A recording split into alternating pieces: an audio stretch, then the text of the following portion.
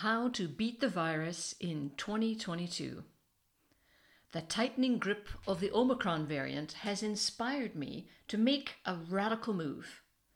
Now that this virus has been roller coastering through our lives for a good 2 years, it's time to get off. I vote we sleep through 2022. My initial illusions about the duration of this pandemic were recorded for posterity in an unexpected fashion, with a handwritten 2-line entry in my Moosewood restaurant cookbook. It's an old habit I copied from my mother to note down the date on a recipe the first time I make it, including ideas for improvements. This turns a cookbook into a culinary history. In this case, a pandemic history.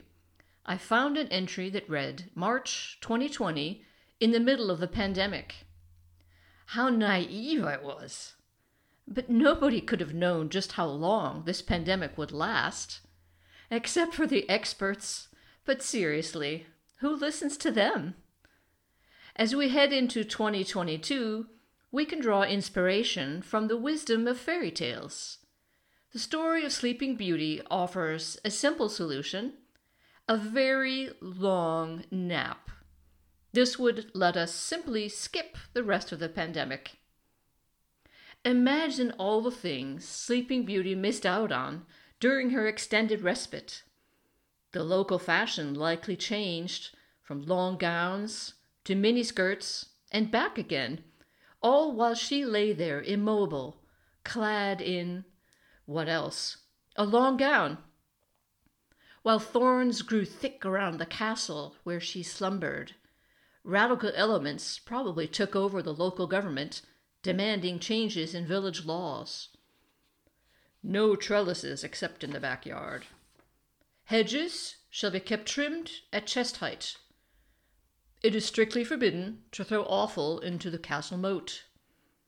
Hangings shall be restricted to the first Saturday of the month.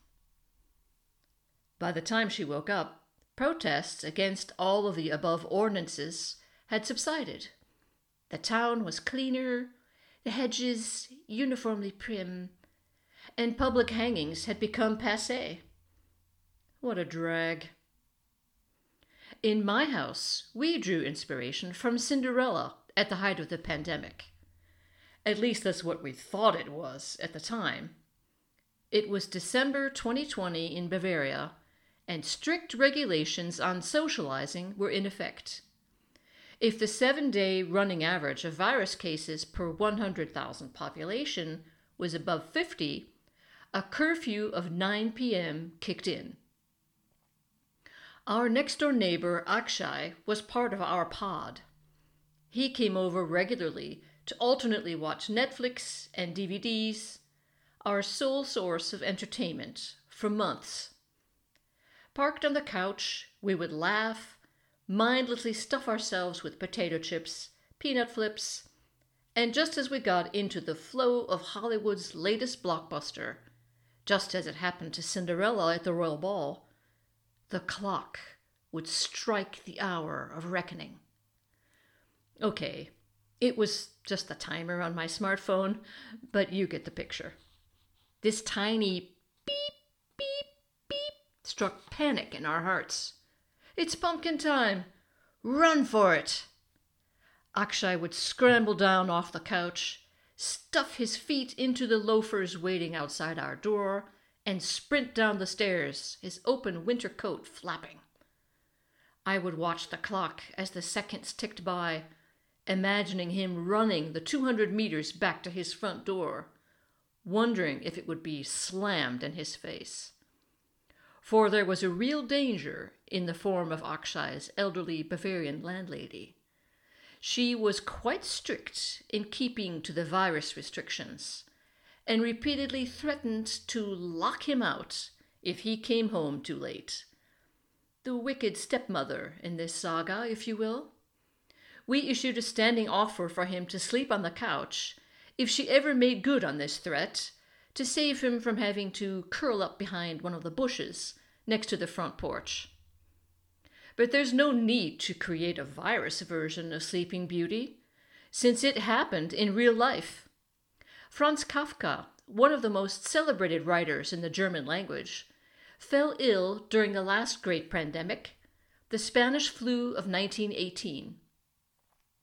Kafka lived in Prague, part of the Habsburg dynasty at the time. He took to his sickbed as a loyal subject of Karl I, the last emperor of Austria. After several feverish weeks, Kafka awoke to find himself a citizen of freshly baked Czechoslovakia.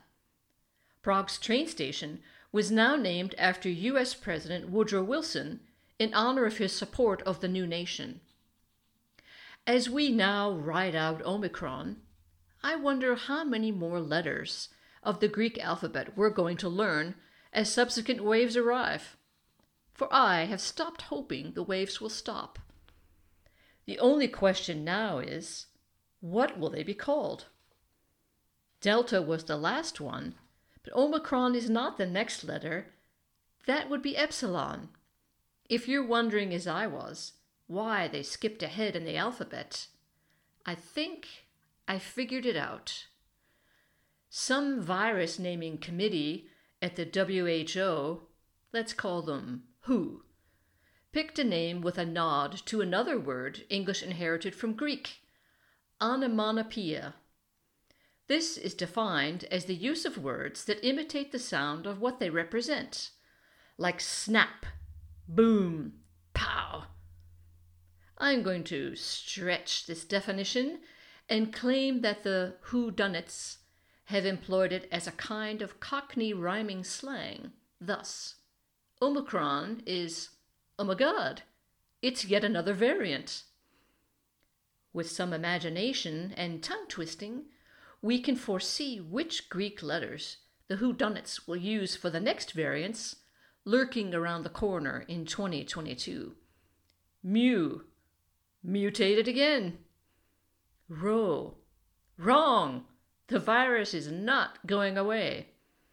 Sigma, sig what I said? It's yet another variant.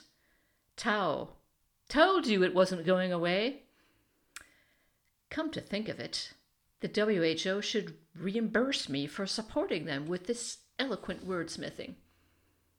In any case, I will take my cue from Sleeping Beauty.